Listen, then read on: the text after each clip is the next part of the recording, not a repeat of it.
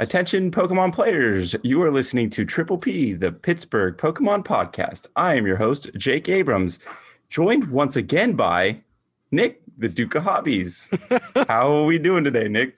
I'm doing good, Jake. So good to be back. It's so good. By the time this comes out, it's going to be about a month since the last time we heard from you. Yeah. I mean, you, Chuck, everyone that's been a part of the podcast has done so much hustle, especially you, Jake, putting up with my craziness, just being last minute drops and then just the move in general. So I appreciate everything that you've done this whole time. Oh no, I'm happy to do it. I enjoy talking Pokemon and competitive TCG stuff, so I'm more than happy to do that. But I'm sure everybody wants to know how your move went. How has everything gone? Well, pretty good. That's why I'm pretty much set up desk wise, computer wise, and all that fun stuff, so I can access and do this stuff other than a dead hard drive, which we're both suffering from a little bit. But we're moving right along. The first floor is almost entirely done, and then our basement is the next issue that we got to tackle. And after that, we'll pretty much be moved in. So our goal is like July 4th to be done moving in. No more boxes. Nice, I got a lot of boxes. So yeah. But I gotta do another big shout out to Chuck again, just because he did do a full edit of one of our episodes when I couldn't even meet that. So I really appreciate him jumping in, doing another tool to get that done for us, because I thought that episode turned out really well too. Yeah, for sure. I had fun with all the episodes with Chuck. Enjoy his insight into the game for sure. I was so jelly that I couldn't stay for the JW one, and the Gumi one. I when I edited that one, I was listening to it. I was like, wow, that's a good question, or like, that was just like, man, that was a good discussion. Yeah, I'm trying to get better at my interview questions. When we first started listening back to some of the old ones, kind of is a little bit cringeworthy, but I think we're starting to get a little bit more of a handle on it, especially myself, because you were better at interviewing people in the past, but I'm trying to up my game there. You're doing a really good job, I have to say. I think you asked some really good, tough questions. You're getting not just like, again, we're not really hunting for responses. What we're really just doing is trying to get that insight from those players, those professors, those pros. And I have to say, like, some of those episodes were just so much fun to listen to.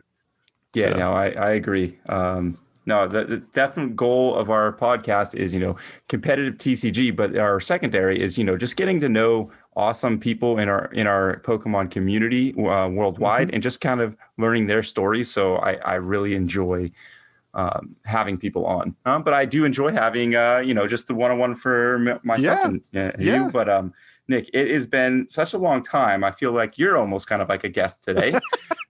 So you know what we do with every time we have a guest on to our episode, we're gonna ask the standard set of 4 questions, and those are going towards you today. All right, I look forward to this. I love these questions. So yeah, we know. Our first question: favorite starter? Squirtle, easily. He wasn't the first one I actually started the game. I didn't start playing a Pokemon game until Silver and Gold, but I enjoyed those Pokemon, especially Torkoal and Totodile. But when I eventually got to play the originals, I was Squirtle the whole time, so easily because of Blastoise. Oh yeah, Blastoise was definitely my favorite fully evolved powerhouse in the the original games. All right, so I think we all know this question, or the answer to this question, especially since we got to review one of the cards that is potentially your answer. But your favorite Pokemon in the games or card game in general? I think you guys all know it's Grovyle. No, it's Swampert for sure. I love Swampert. I love the Mega Evolution. I love the whole evolution line of that Pokemon, and the fact that when it was first out in Sapphire and Ruby, which is again one of those ones I like.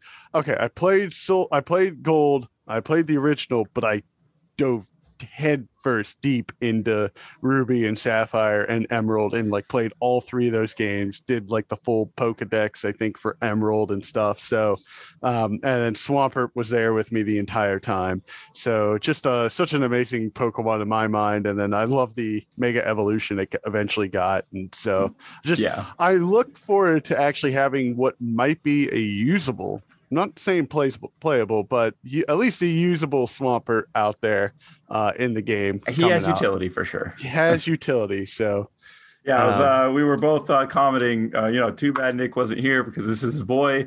I want to see his take, but I was chuckling. I was laughing so hard at that. You had to miss it. So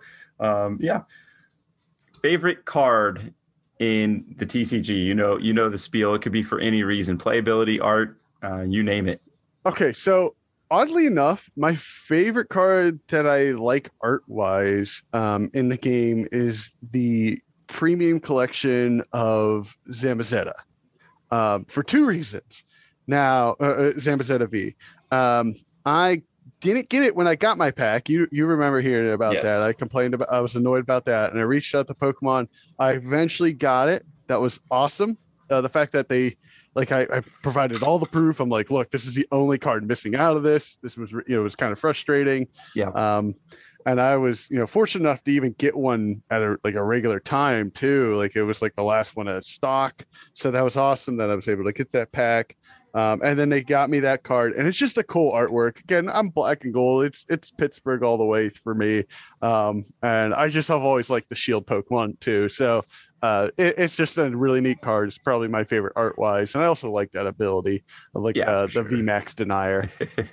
No, it is a good one. And just remember, whenever IRL plays starts up and we happen to know some of those guys from the Flow T-Cast are going to be playing in any of these IRL plays, Scott Stackley can't read these cards. So just bring them just to troll him. So bring a full set black and gold. You hear it first. Oh, that'll be so much fun. Yeah. Okay, so last question, and I expect a little bit of debate between you and I here. My answer. I will let you go first. I won't interrupt you, but I'll kind of have a rebuttal afterwards. But worst card in the Pokemon TCG, in your opinion?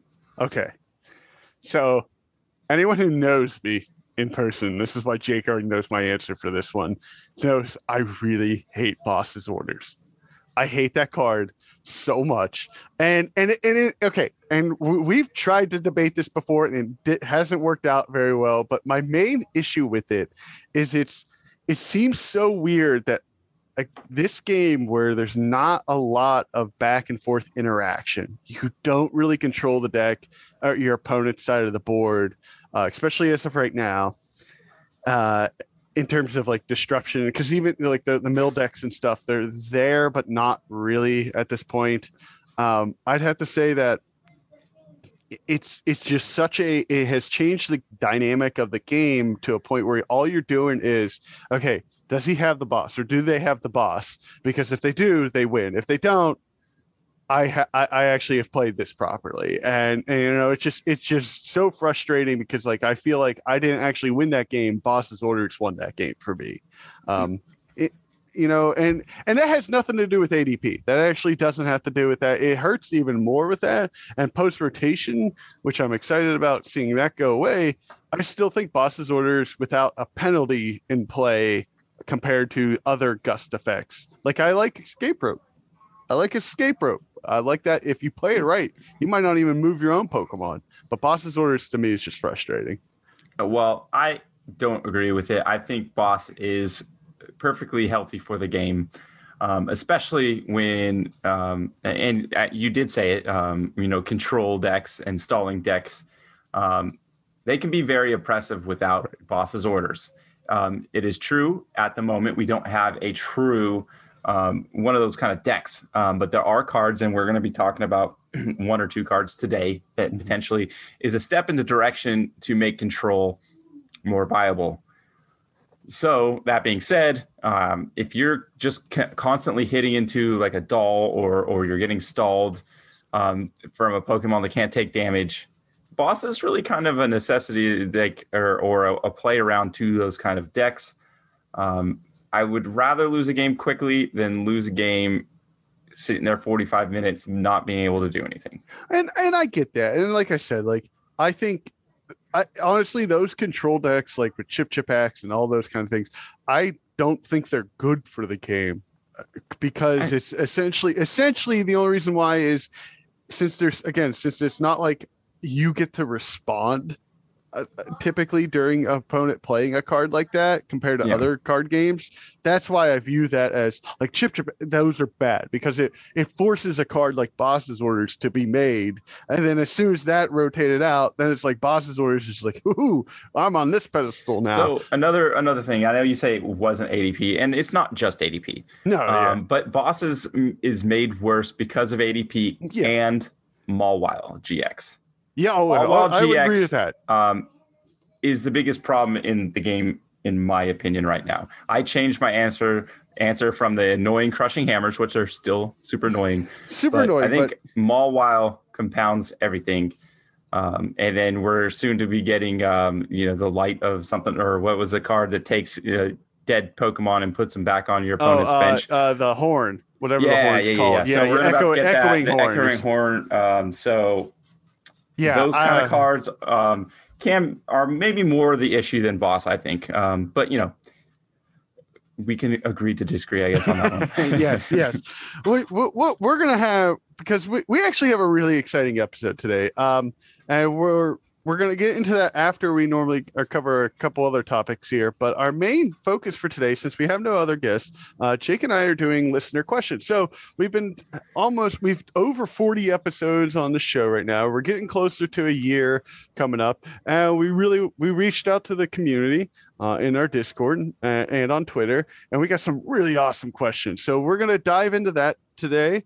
So we hope everyone enjoys that, and we really appreciate everyone who did provide some input, because Jake and I have been scratching our heads for a while on these, and just separately, because that's why we didn't want to talk ahead of time, because we wanted because I am almost hoping that you disagree with me, because I like a little friendly debate. But before we get into those, there are things that we do need to talk about. There's some news items, and before we even get into that, Players Cup 4 will be wrapping up by the time this episode airs. I believe it's basically done for everybody. It'll be the end of the month. So I kind of just want to go over, both our runs, how we did and how we got there and why. And then, have that kind of discussion. So Nick, let's start with you. Players Cup 4. So everyone's gotten to watch all of my games, all 2 of them that I've got to play. And again, as everyone knows, I was going through that move, which, hey, it's just timing of things. Not too upset. I enjoy. I'm not a big proponent of the format of Players Cup, as players know, but I had fun in that. I decided to go with Luke Melmetal. If you watch that stream, I build the deck. I follow a Thomas Brophy / Lesage version, which I enjoyed a lot. And second place twice. I think that's what it was. So you're on pace if you just keep that up. Yeah.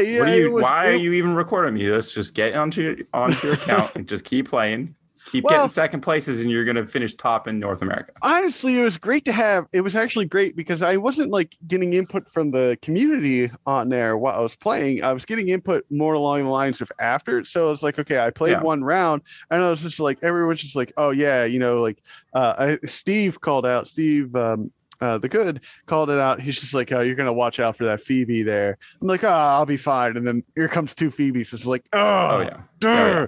But it was well played by my opponent. Like, those were actually really enjoyable games. It was exactly what I needed to kind of get back into the game. I didn't want to go right into hot and heavy into with a more aggro deck. I wanted to slow myself down and force myself to play a certain style, since I hadn't been playing. I had played so little, and it was great. It was enjoyable to be on there and really evaluate that. So, and I actually rewatched a couple of them and did I sequence right and stuff. And that's part of the reason why I wanted to record more of my Players Cup games in general. So, I appreciate everyone who was on there watching me and, rooting for me also, but also just that feedback that we had. That was great to play Pokemon that way. For sure. How about you, Jake, though? Where are you sitting at now? I'm not finished. I have 8 keys left, and I'm not doing too well. I'm at, was it 64 points. Had a lot of really rough starts. And I'm not saying, oh, I'm never going to be the person that just blames luck or variance or PTCGO. Well, you can blame it on that one game, though. You can blame it on that one game. If people on Twitter or our Discord saw, I did have a few of those hands that were probably, and they're always in the first round. They're never, in the finals or whatever. So there was probably at least 5 to 10 keys. I don't know 100% that were basically unplayable hands to start, like Dedenne, switch, energy. Things like that do happen. But I know for a fact there, after rewatching some of the games, there were misplays on my part. I mean, not like massive misplays, but enough that gives my opponent, wiggle room to come in and do what they need to do to disrupt me or do what they want to do faster. So I don't think I'm going to make it this time around. So it's kind of a shame. I was really trying to hope for that, 3 for 3 when it came to making cuts at Players Cup. But I'm actually really not all that upset with it. I'm going to take this time, especially if I don't make it, to more just focus on just improving my fundamentals. I would have to ask you this, Jake. What was the meta like for you playing it? Because it was all over the place. That's what I saw a lot of Luke Metal, a lot of Urshifu early. Towards the end, I've been seeing a lot more Firebox or Luke Metal, and it obviously ADP throughout. Those are the main decks. Honestly, the one thing I was surprised is how little I heard about ADP, other than I think it was like one of the weekends. A lot of our locals played, and they're like, all I was facing was ADP. And then it was like after that, it became, like you said, Luke Mill jumping around the mainstay meta decks that are out there. When I played, I faced like Rapid Strike, Urshifu, I don't know how many times. I think I faced it every time other than once. It's so very, very viable, but it was interesting because I was expecting to see at least a mix of like Pikoroms or a little more Eternatus or something. And I think as it went on, you did see a little bit more of these Eternatus and Peaks.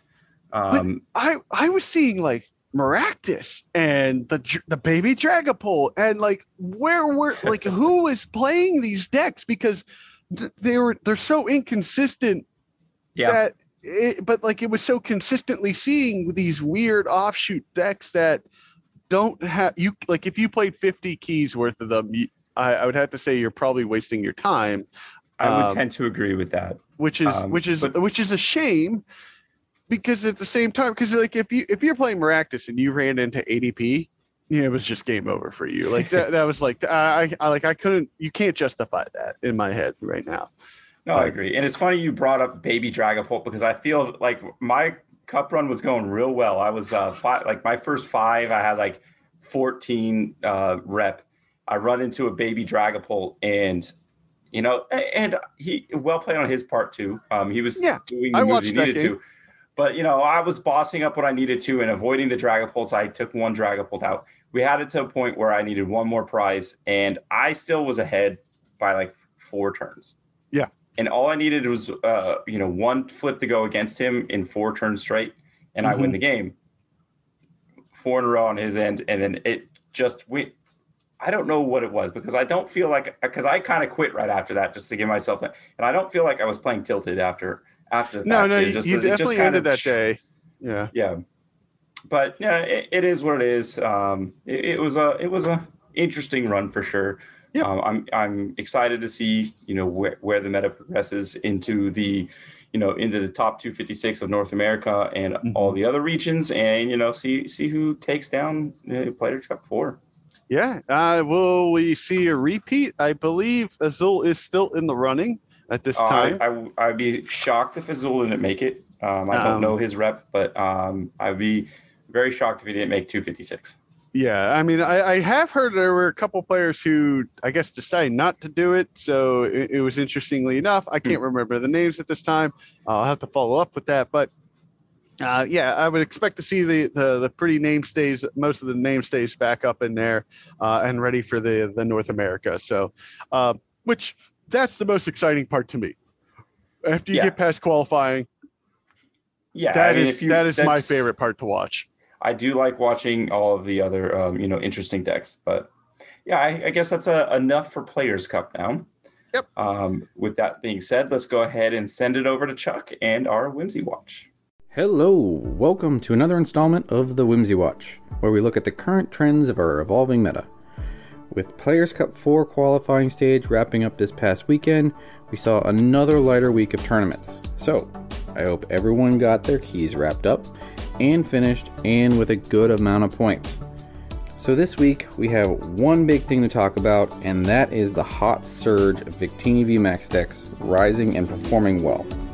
This new variant became the most popular deck in the meta this week, even edging out ADPZ in decks instances in the tournaments that I looked at.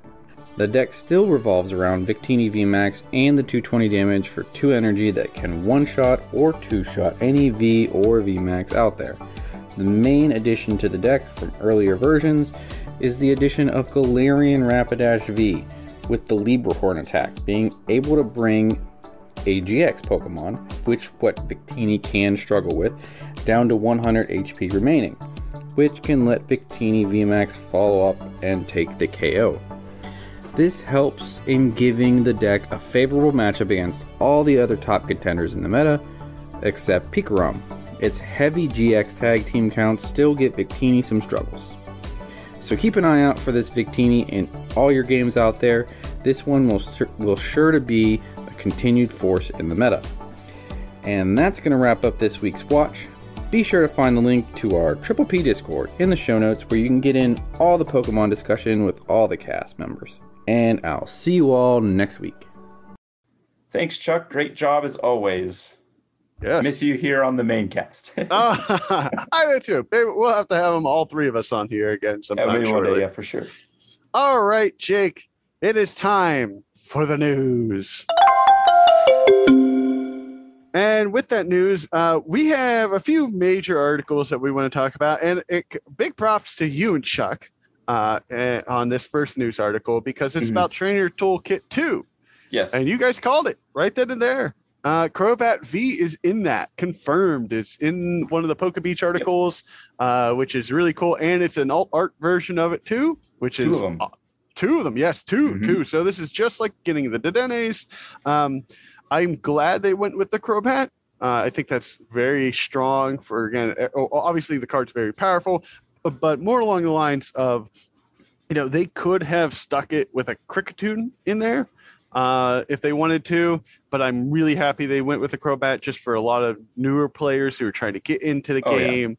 Yeah. Yes, this is, this is, if you don't have 4 Crobats, go get yourself one of these. You won't be disappointed. I mean, I'm sure everybody wants that alt art anyway, so even if you have 4 Crobats, go ahead and buy one again. True. But again, yeah, and then the also is online if you don't have 4 Chuck Crobats. There you go.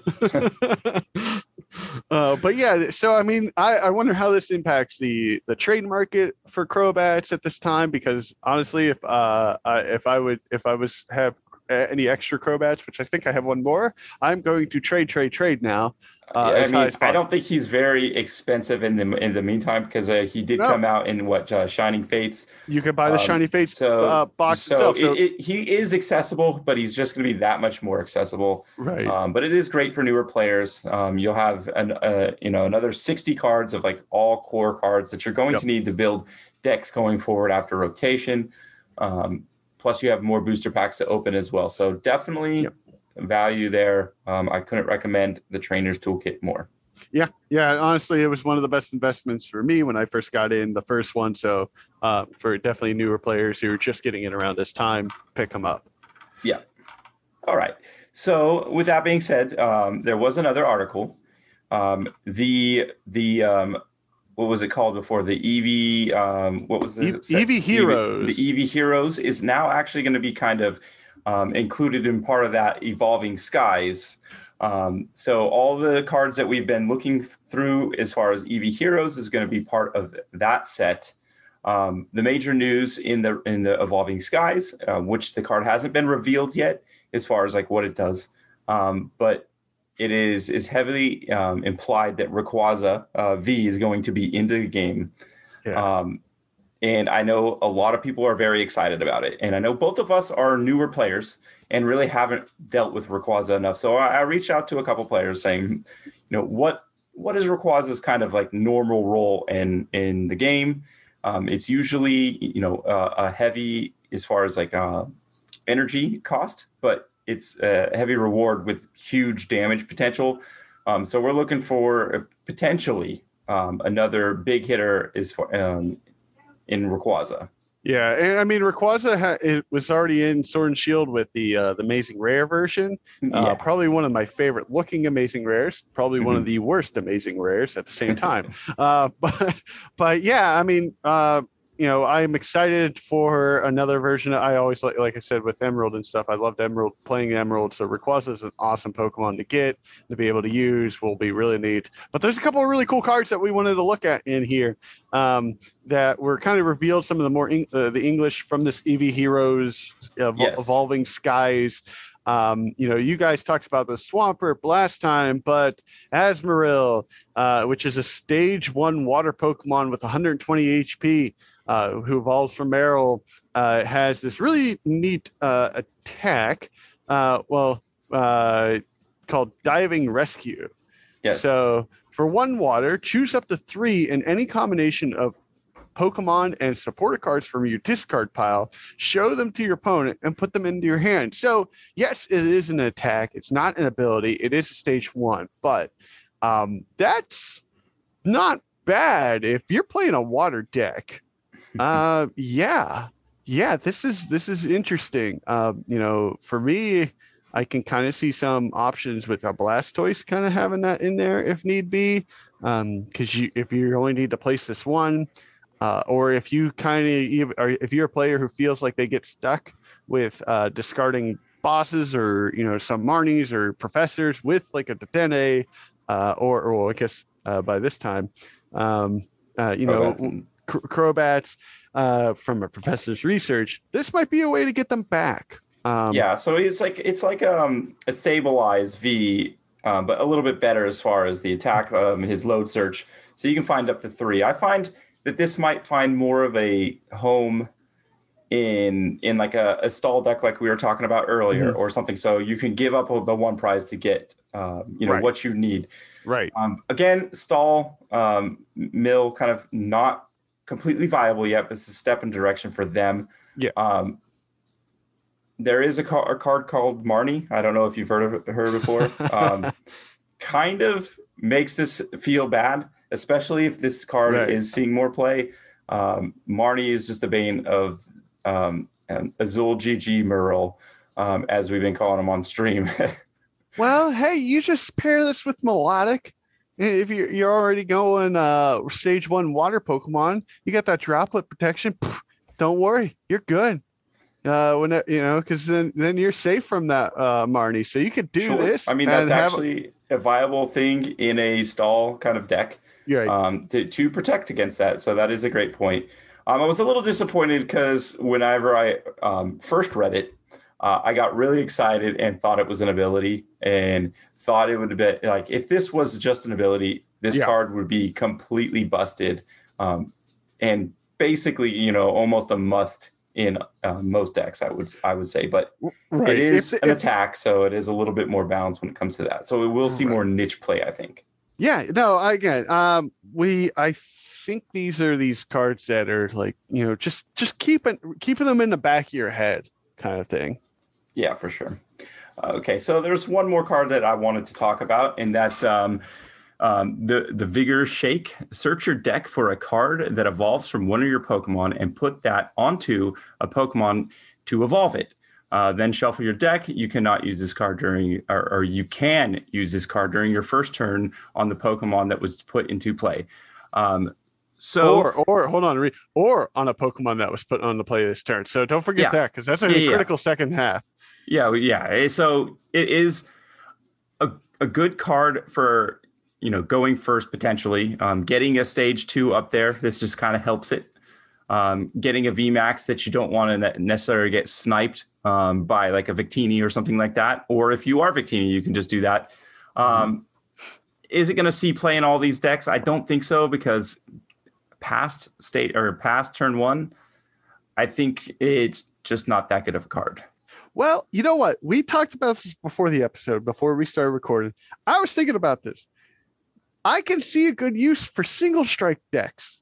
They're going to love this card, because think about that. Those Houndooms, even later, like if you could be able to, or like I'm thinking first turn attack, or like the very first turn attach Houndoom, play Vigor Shake, get your Houndour into a Houndoom, and then use that ability and already have 2 energy down for single strike energy down on a single strike Pokemon. That's huge. In turn one without even being able to attack, that'd be great.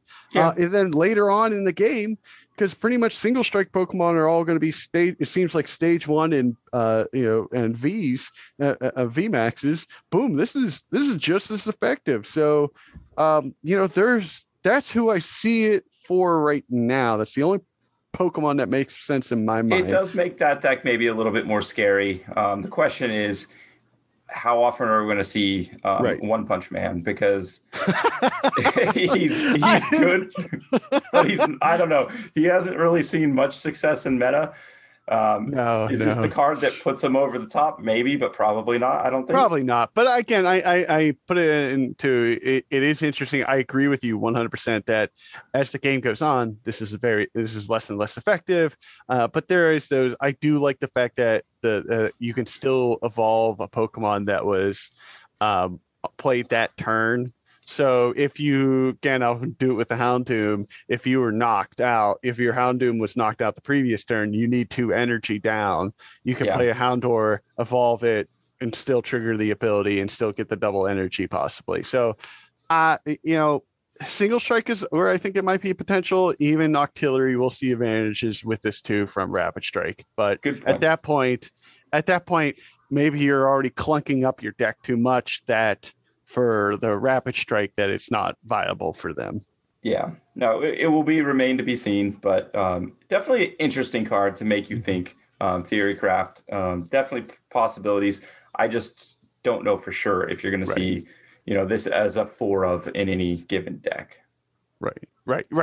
I agree with that. Cool. So I guess that is enough for the news. Yes. And all of the articles from this week. Yeah, but we got ourselves a really cool, like I said at the beginning, early on in this episode, we are doing our first listeners questions episode. So if you would like to participate in the next one, which we don't know when that will be, but if you would like to, please join the Discord, which will be in the link in the show notes, and get in there or hit us up on Twitter, because we always like these kind of questions, and we got a good number of them that we decided to turn them all into one episode.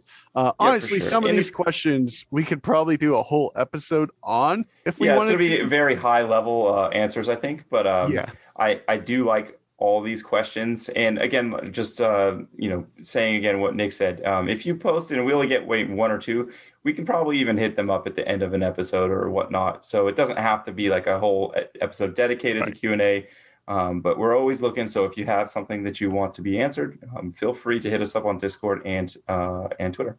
Yeah.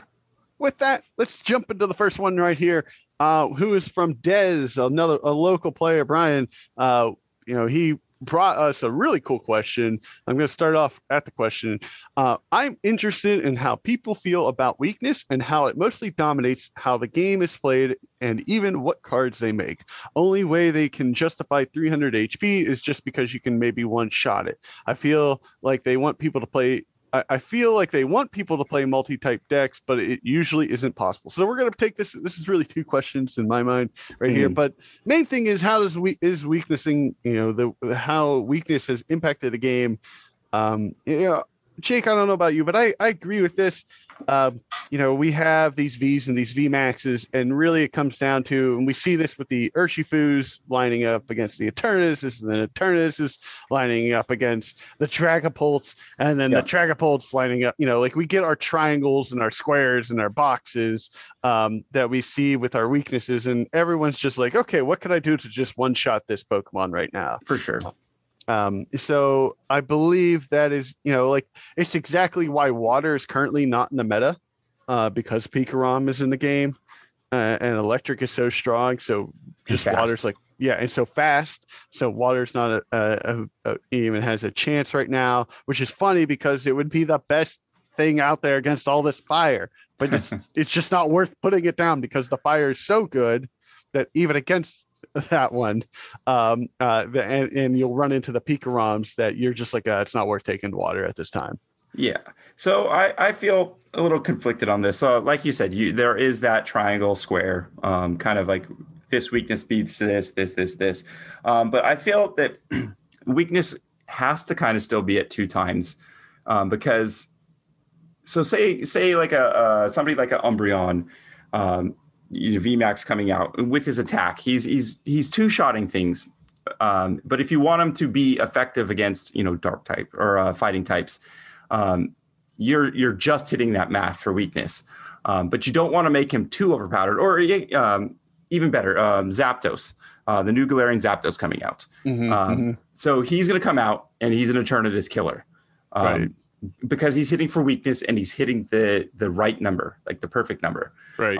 But you don't want to make him too strong. So say he's not hitting for weakness, or weakness isn't 2 times. If he's hitting, and his purpose is to be, one-shotting Eternatus, or something to that effect.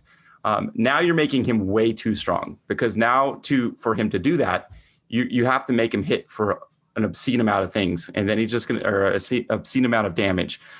So then he's good against everything. So to keep that specific card imbalanced, you need to kind of keep him in check against everything else. Right.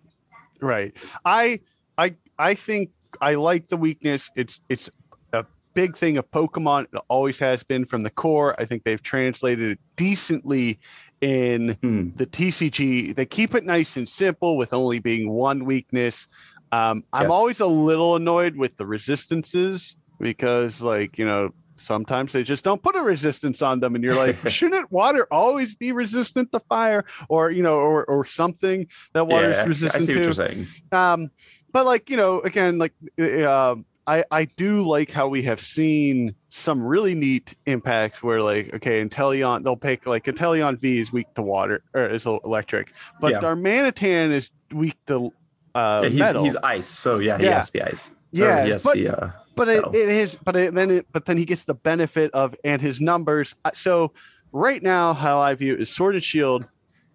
It's important, but I think they are paying a good attention to it, to the point of the numbers work out properly, oddly enough, very well, in such a way that it allows either something that's out overreaching where it should be to be pulled back, or prevent something from just taking over so quickly. So but I like, I want to jump to the second half of this question though. I feel like they want people to play multi-type decks, but it usually isn't possible. Now, where I think he's getting this idea personally, where this is coming from, is the amazing rares, because of the fact that they have all these multiple energies that they need to do their attacks, and their attacks are really cool, but they take so much work. Like the Yveltal with the, it needs 5 energy, and then that's like a dark of fire, and 2 neutral and whatever it is to KO instantly.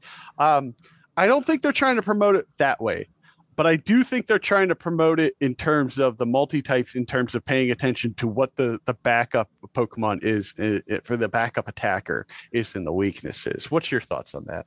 No, I kind of agree. Maybe he's leaning more towards like Urshifu, Dragapult, or something like that. And I was a big proponent of the deck, and the deck's all right. But decks like that are usually a little bit more clunky, and it might be time for decks like that to come up in this slower game after rotation. It's yet to be seen. So you're gonna kind of just go for weakness coverage or consistency is kind of like what you have to decide. So I think Pokemon's doing a good job at making it where one choice is not always the right choice, and making you have to think about the deck construction in general, and not just weakness. Right. And to also go back to it doesn't dominate.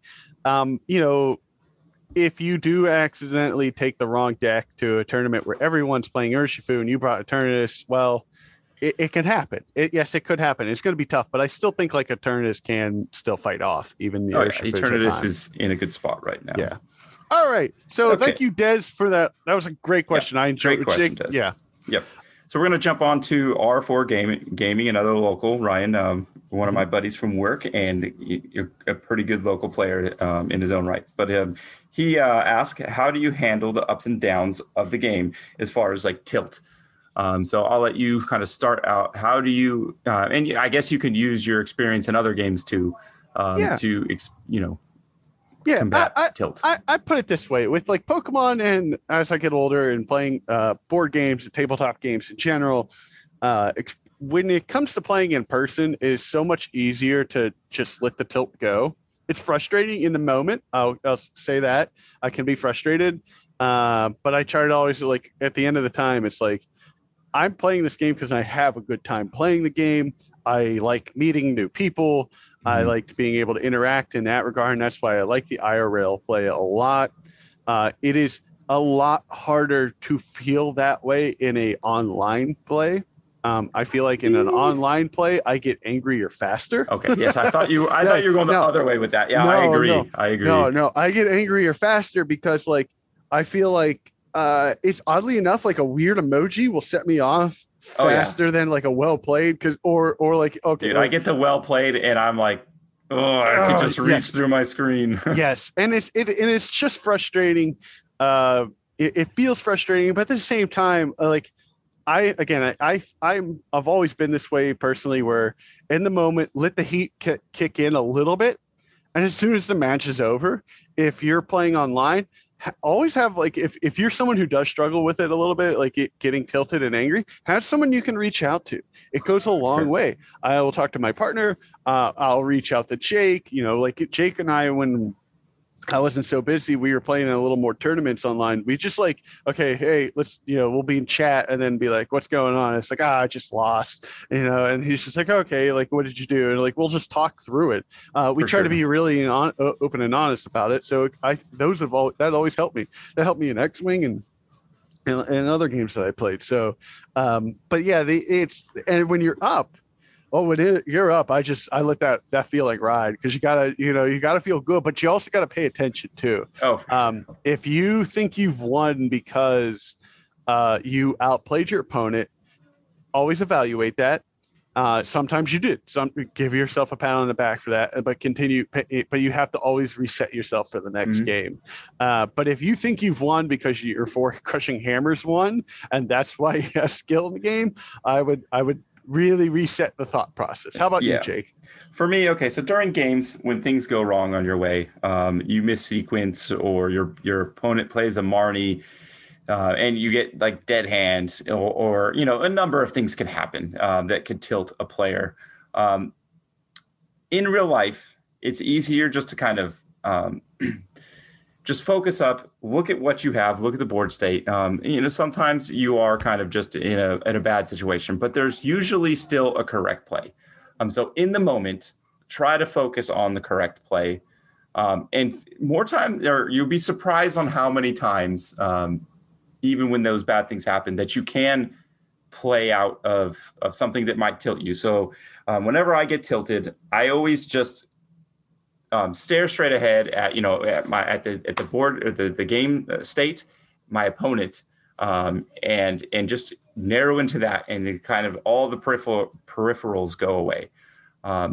So that's kind of what I do, is just kind of establish, what I still can do if there is anything. And then going into X-Wing, because we haven't played anything like huge as far as Pokemon, as far as IRL playing in big competitive scenes. And I was a pretty decent player at X-Wing, and things would tilt me from time to time, but I would kind of still use that same mindset, and you can always find a way out. And then actually one of the players that we used to play with in X-Wing, Ryan Fleming, he always told me, when you feel that something went bad your way, like a dice roll or a flip of a coin or something like that, to focus himself. And I used this tactic. It might not work for everybody, but like he would always have a rubber band on his wrist. And if he felt himself getting too tilted, he would snap it on his wrist, and that would focus him. I'm not saying hurt yourself. I'm saying that little bit of a snap might just be what you need to focus in on what you need to do. But yeah, that's basically kind of what I do for sure. Right. And I want to say, to follow up there, and I've seen Jake like get heated in the middle of a match, like not angry that you're a mean Just player focused. or anything. You get, all of a sudden you redirect the adrenaline into the thought process, and how, like, the game, it might be over. You have lost. We all know that you have lost, but then all of a sudden, like, it's not like you're playing desperate. You're playing, you realize you can do some other stuff. You still stick within it, because use the game as a learning experience at that point. I think that's also one of your strengths there, Jake, is that you always do that, even when you're down. I've seen you do that in major events for other games before, where you it's like, okay, what can I do to adjust? And then you adjust. And I've seen you win the very next round off of the same, it'd be the exact same setup. Yep. And you just like, okay, I'm going to dominate my opponent here. And you do. So, no, and that is it. It's the focusing when you're down. I'm a big I can get the adrenaline going, so I get a good heartbeat going. I know that. Speaking of which, on stream, I have my heartbeat monitor playing when I play here in the future. I finally found it again, Nice. So I'll have that up and running. But yeah, you can see my heart rate will accelerate. But it's just where you got to focus the energy. Oh, yeah. Don't focusing it in getting mad. Focus it into the game, because like you said, if you lose, you can still take lessons. If it's a bigger tournament, it's not necessarily over for you. Even if you lose that round, especially in Pokemon, you can go, X2 and whatever, and still make cut. So it's called the submarine path. I've done it. For sure. But yeah, those are the tips I would use. And also, if it is, in between rounds, to stay away from being tilted in general, go to your buddies and vent to them and like, oh, can you believe what happened like this? Because it is always awesome to have, a support group and people there for you. Yep. So Jake, how about you take our next question from the Twitter poll? Yep. So this one's from Megumi from Oregon Pokemon Group. What happens to the juniors and seniors who would have leveled up but did not because of the world's pause? Yeah. Woo. I'll let you start with this one, Nick. This one is, we could spend a lot of time, but this is probably going to be trying to just sum it up in a high level, I guess. Here's my thoughts on, if they should have leveled up, just let them level up. That's I'd rather have players just playing in the next level to let them be experiencing a higher level of play. Not that I'm saying that junior play is lower level of play at all. Oh, no. Some juniors and seniors are better than. I know that is the problem. What they were having with Players Cup, what was it, 2 or 3, where they had like too many players that should not have been playing in it. For sure. But yeah, it's one of those things that I think. Look, I'm more open to having people getting into the top, the senior level and the junior level. Just like letting them move up. That's my thoughts. This is I just like people playing. I agree with that sentiment, but so far Pokemon has not announced anything as far as a plan. And if they would have done it, you would have thought they would have just done it throughout the pandemic, because there is Players Cups. And it's unfortunate that even though they might have leveled up, that now they still can't do Players Cups. If it was a perfect world, I think they would level them up. But in that being said, it doesn't seem like they're going to do anything until IRL play starts. And I think if that's the case, that they should probably stay in their level for that season to finish it up. Right. And that way they're not, they don't miss out on all the awesome online stuff that we've had and then been just thrust into that level of play right after. So let them at least, if you're going to keep them out like they are, let them at least play out their last season at the level they are, and then level them up and just kind of make an exception because of, COVID for this year. I don't know. I mean, ultimately, it shows the one inherent flaw of PTCGO, which is they need to separate juniors, seniors, and masters. Yeah, that's the one flaw that they need to do. It should be an easy, out of all the fixes, that should be the easiest. Yes, honestly, I agree. You've been playing for 10 plus years, and you just get an email and like you confirm a few things. They don't like, are you older than, you just let them hit yes. And if there's hundreds of people who are saying they're masters, and then if they win a big online tournament and then it turns out they're a junior, well, then they're flagged. Yeah, well, they can also get some kind of like thing on that email saying, having a parent confirm. Right. Just something to that effect. Again, sending it to their parents' account and yours so they can sign simultaneously. You have to have both of those permission slips or whatever you want to call it. But yeah, it doesn't seem like they're going to do anything for the time being. I'm just saying they should, but they're not. They should, but they're not. So I think since they're not, they should just let them stay at their current level when IRL starts. I think they probably would want that anyways. But this is a good segue into our next question, by the way. Yeah, you want to take that one? Yes, because this is actually from Steve the Good, local professor here. We've had him on the show before. He had a really good question. What is your opinion on how Pokemon should handle online play when in-person play returns? Now, we touched on this a little bit with Sable Eyes when we had him on again, and I think we were all in agreement in that one where it was like, well, they should continue it. They shouldn't stop Players Cup. They shouldn't stop online events. In fact, they should probably find a good way of incorporating it. And the tough part about that is the fact that when you start incorporating it, there's a double economy system in one single game.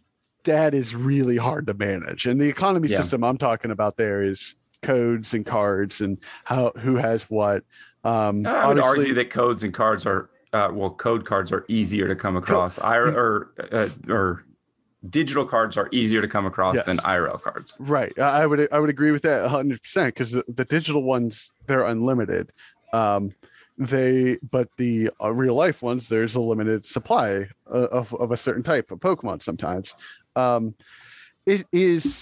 That's where we have this big issue. I don't know, Jake. I would like them to still support, but I could see if they shy away from it completely. So I'm torn. I think it would be awesome for them to say, hey, we're going to have X amount of events, maybe not specifically Players Cup where it's like 50 keys. Maybe they can do smaller like regional pods or something like that. In some way to get CP and not have to travel, which sounds really great. And if it could just be that simple, I would be a complete proponent from it. But after kind of pondering it, talking to a few other players about this, off the pod, it just seems that it's just a little too easy for the online client for you to cheat. And by me saying cheat is, hey, let's get X player that's a pro, that's an established good player. I'm going to give him whatever it is. Hey, play for me.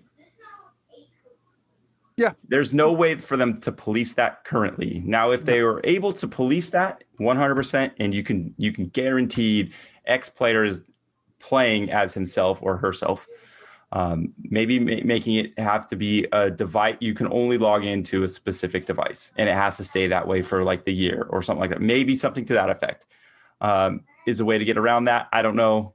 I can tell you from an IT networking standpoint, that's still either even just as easy or even harder to police that, because that means they're taking IP addresses and stuff like that. And that, I personally, like, some people play on a VPN anyways, so then that kind of forgoes that.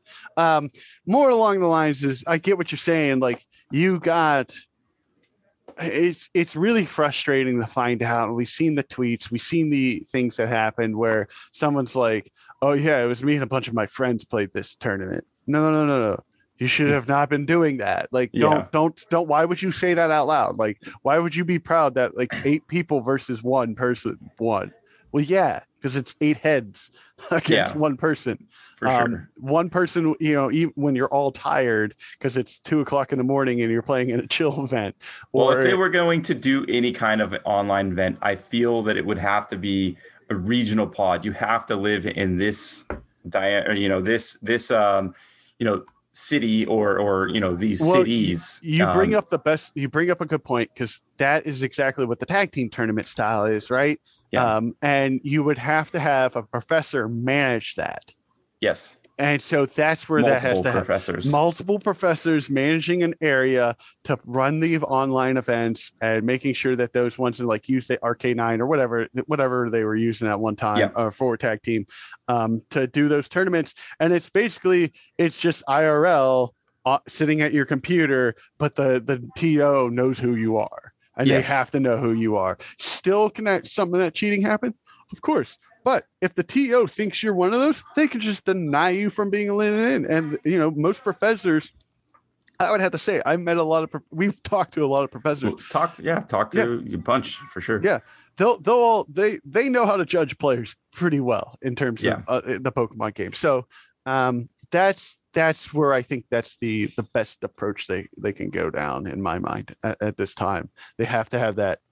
They have to have that live person interaction judge during an event the entire time. Yeah, no, I agree. But yeah, that's probably good enough for that. We have a side off question from our two-time local champ, Colton. Yes. He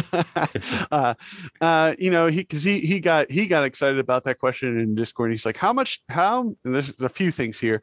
How much different does online play feel compared to in-person in London events? And he's talking about nerves, accessibility of your own deck, simplicity of sorting for prizes on the online game. And let's go over that first before we go on. Let's just take that first one. So as far as online, we kind of handled a little bit with that whole tilt, but online versus IRL play.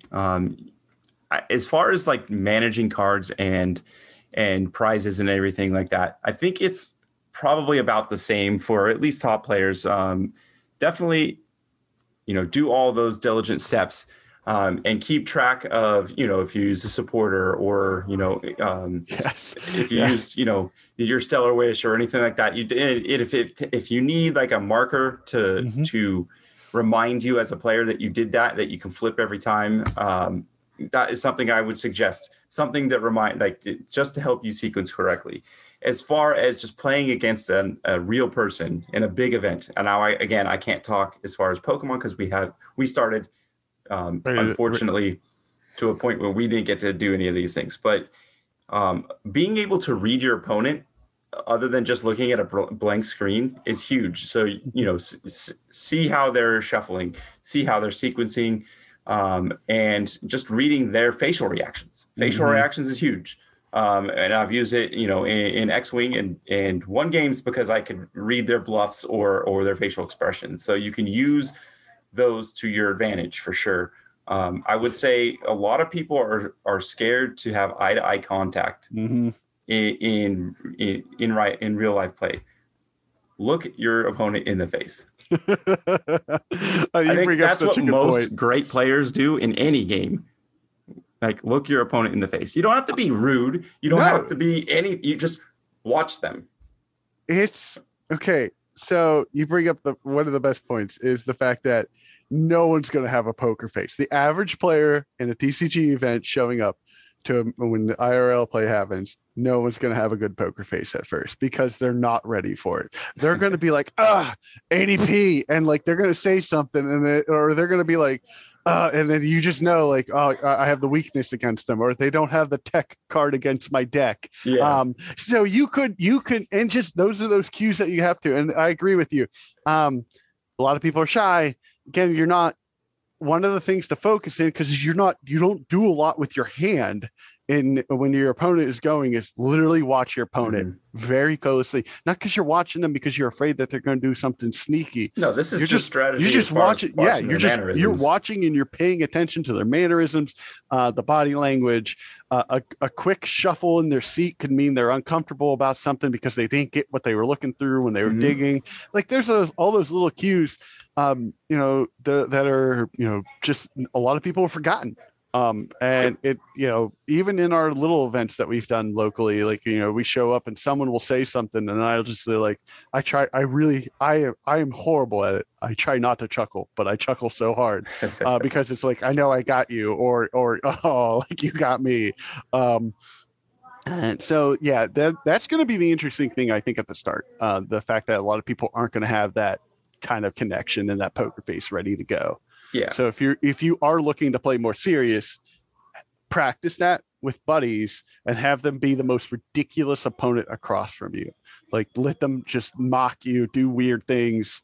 That's a great. I don't expect any smack talk or people getting aggressive towards people. No, it's more along the lines of like, can you maintain that poker face? Like, you go through your deck and like they could be like, did you not draw that? And then just to aggravate you, and you'll be like, yep. And you can just you got to get into doing that a little bit more.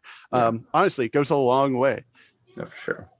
You want to continue on Colton's? Yes. How much more or less equivalent is it placing well online compared to placing well in person?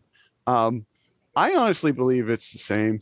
It's different, but it is the same in my mind still. I think if you're a good online player, you're going to be a good IRL you should be player. It's mimicking it as much as possible. Again, as we talked earlier, though, the fact that you're staring at an opponent and not your computer screen, you have that live interaction. You don't have the ability to run to the bathroom real quick, in the middle of a match or something like that, because you're in your own comfort zone. You're out of your comfort zone if you're in real life play, but at the same time, you're still just playing the same game. Now, as far as skill level, I do agree that it's close to the same. I would say being a good in real life player is probably a harder skill to acquire, and not by like leaps and bounds. But as far as just placing, it is definitely more important to place IRL because CP is on the line. People will be traveling, so it does mean a little bit more as far as financial burden on yourself. So getting placements there, I would say, is more important in general, especially if your goal is to either win a tournament or qualify, get enough CP for to make it to Worlds. Right. And I think the main takeaway for when you're getting back into live play here is that you should totally just be, just enjoy these events to start off with. Try your best, obviously, but enjoy them. Take them for what they are. They're a really cool event to meet people and to play this fun game. If you make it put that extra pressure on yourself to say that you're going to win it right then and there, you might be hurting yourself mentally, in my mind. So just relax. If you have not been to major events before, we've seen that happen. I don't know how many times and times again, Jake. We show up, we've seen players who are like, oh my God, I got it like at Worlds, or they have to do well. And it's like, no, just have fun. Take it for what it is. You have to play relaxed. Also bring snacks. That's always my number one advice: snacks and water. Snacks and water, deodorant. yeah. Well, that's a given. That should just be the rule number one. The BO is going to knock everyone's socks off. Hopefully not. At least, hey, I learned that if you wear a mask while playing, you're only smelling your own BO, so that's kind of nice. And we'll see what happens with that regarding our real play, but that's a whole different topic that we don't really need to jump into right now. No. I think the last one we have was from Zorodad, our friend in our Discord group from a Chicago area. Yep. What are the pros and cons of becoming an expert of a single deck and playing it through the majority of a format versus trying to learn multiple decks and read the meta and switch based on, what the best matchup might be? Jake, I'll let you take this one first.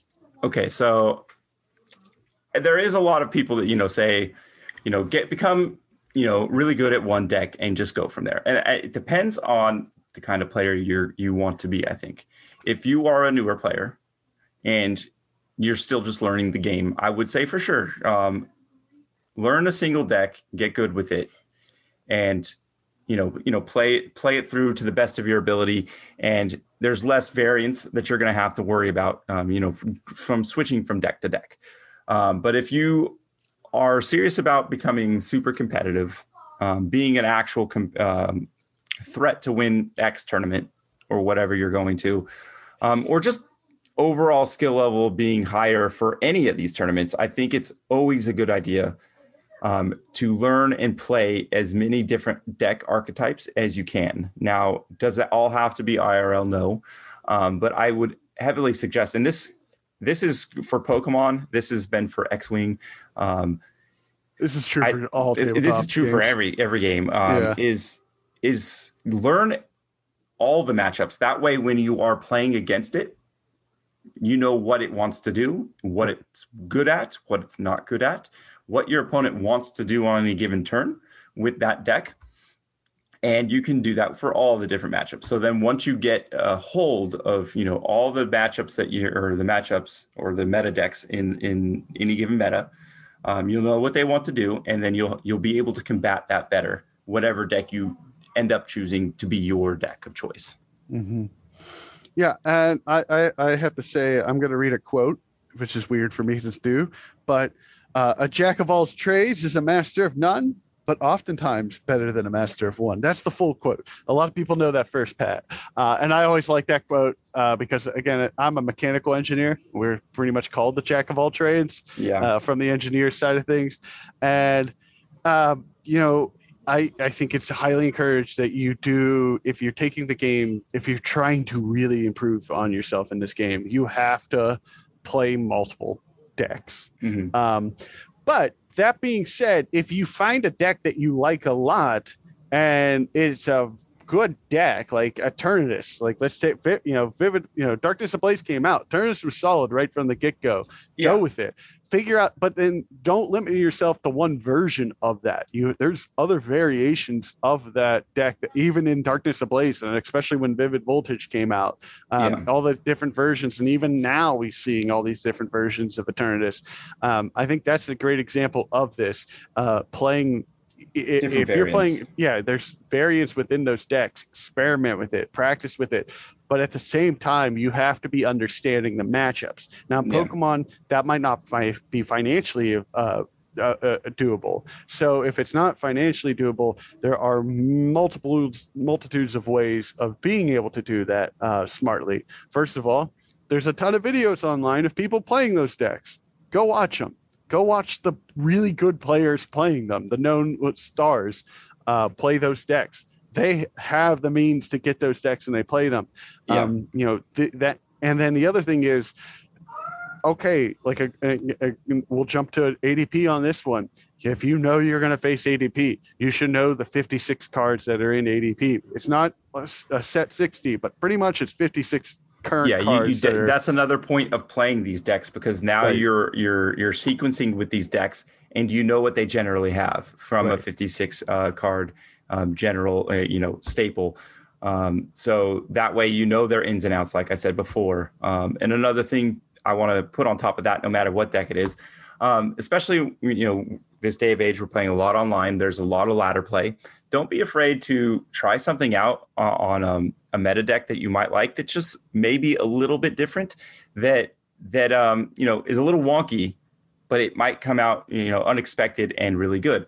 Mm-hmm. It might not, but you'll never know if you don't throw that tech in. Like for Mad Party example, everybody who's playing Mad Party, they're like, oh, it's really good, but the Dene Crobats get sniped so easy, and it's just so easy for you to lose that matchup. And then I know locally I was like, because I don't play Mad Party very often, but I remember asking, hey, what about Giovanni's Exile? Blah blah blah. It could take away multiple prizers, so now you're forcing them to go through single prizers. And the sentiment was that it just makes the deck too clunky and it doesn't work right at the time. Yeah, at the time. And then somebody did it online, and I believe they won, Yeah. or at least got top 4 or something and had Exile. And now it is a staple. Now those very same people are like, you need it. Mhm. And not to say they were wrong or right, but nobody would have known if somebody didn't try. Right. And that's where using online play is huge for you, because that's where a lot of practice is going to come from. And even with IRL play coming back, expects a lot of tournaments still to stick around.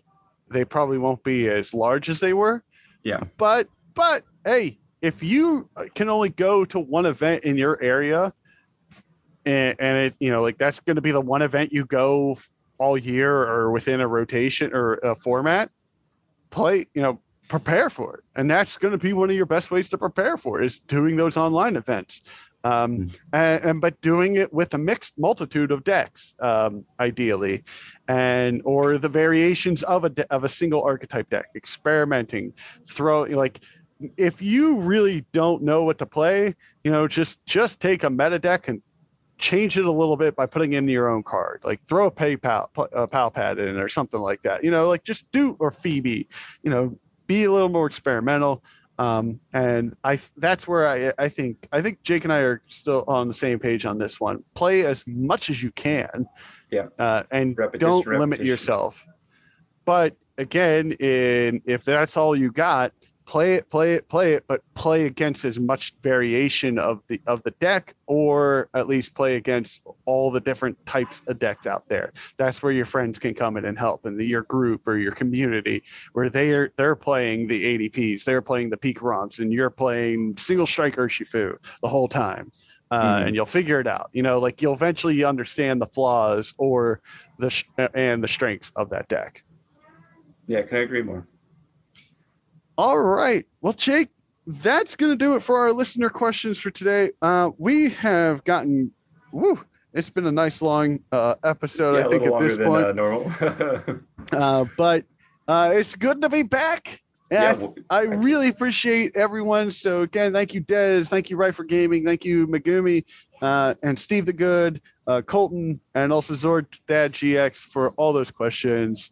Yes, they were a lot of fun to go over, for sure. Yes, yeah.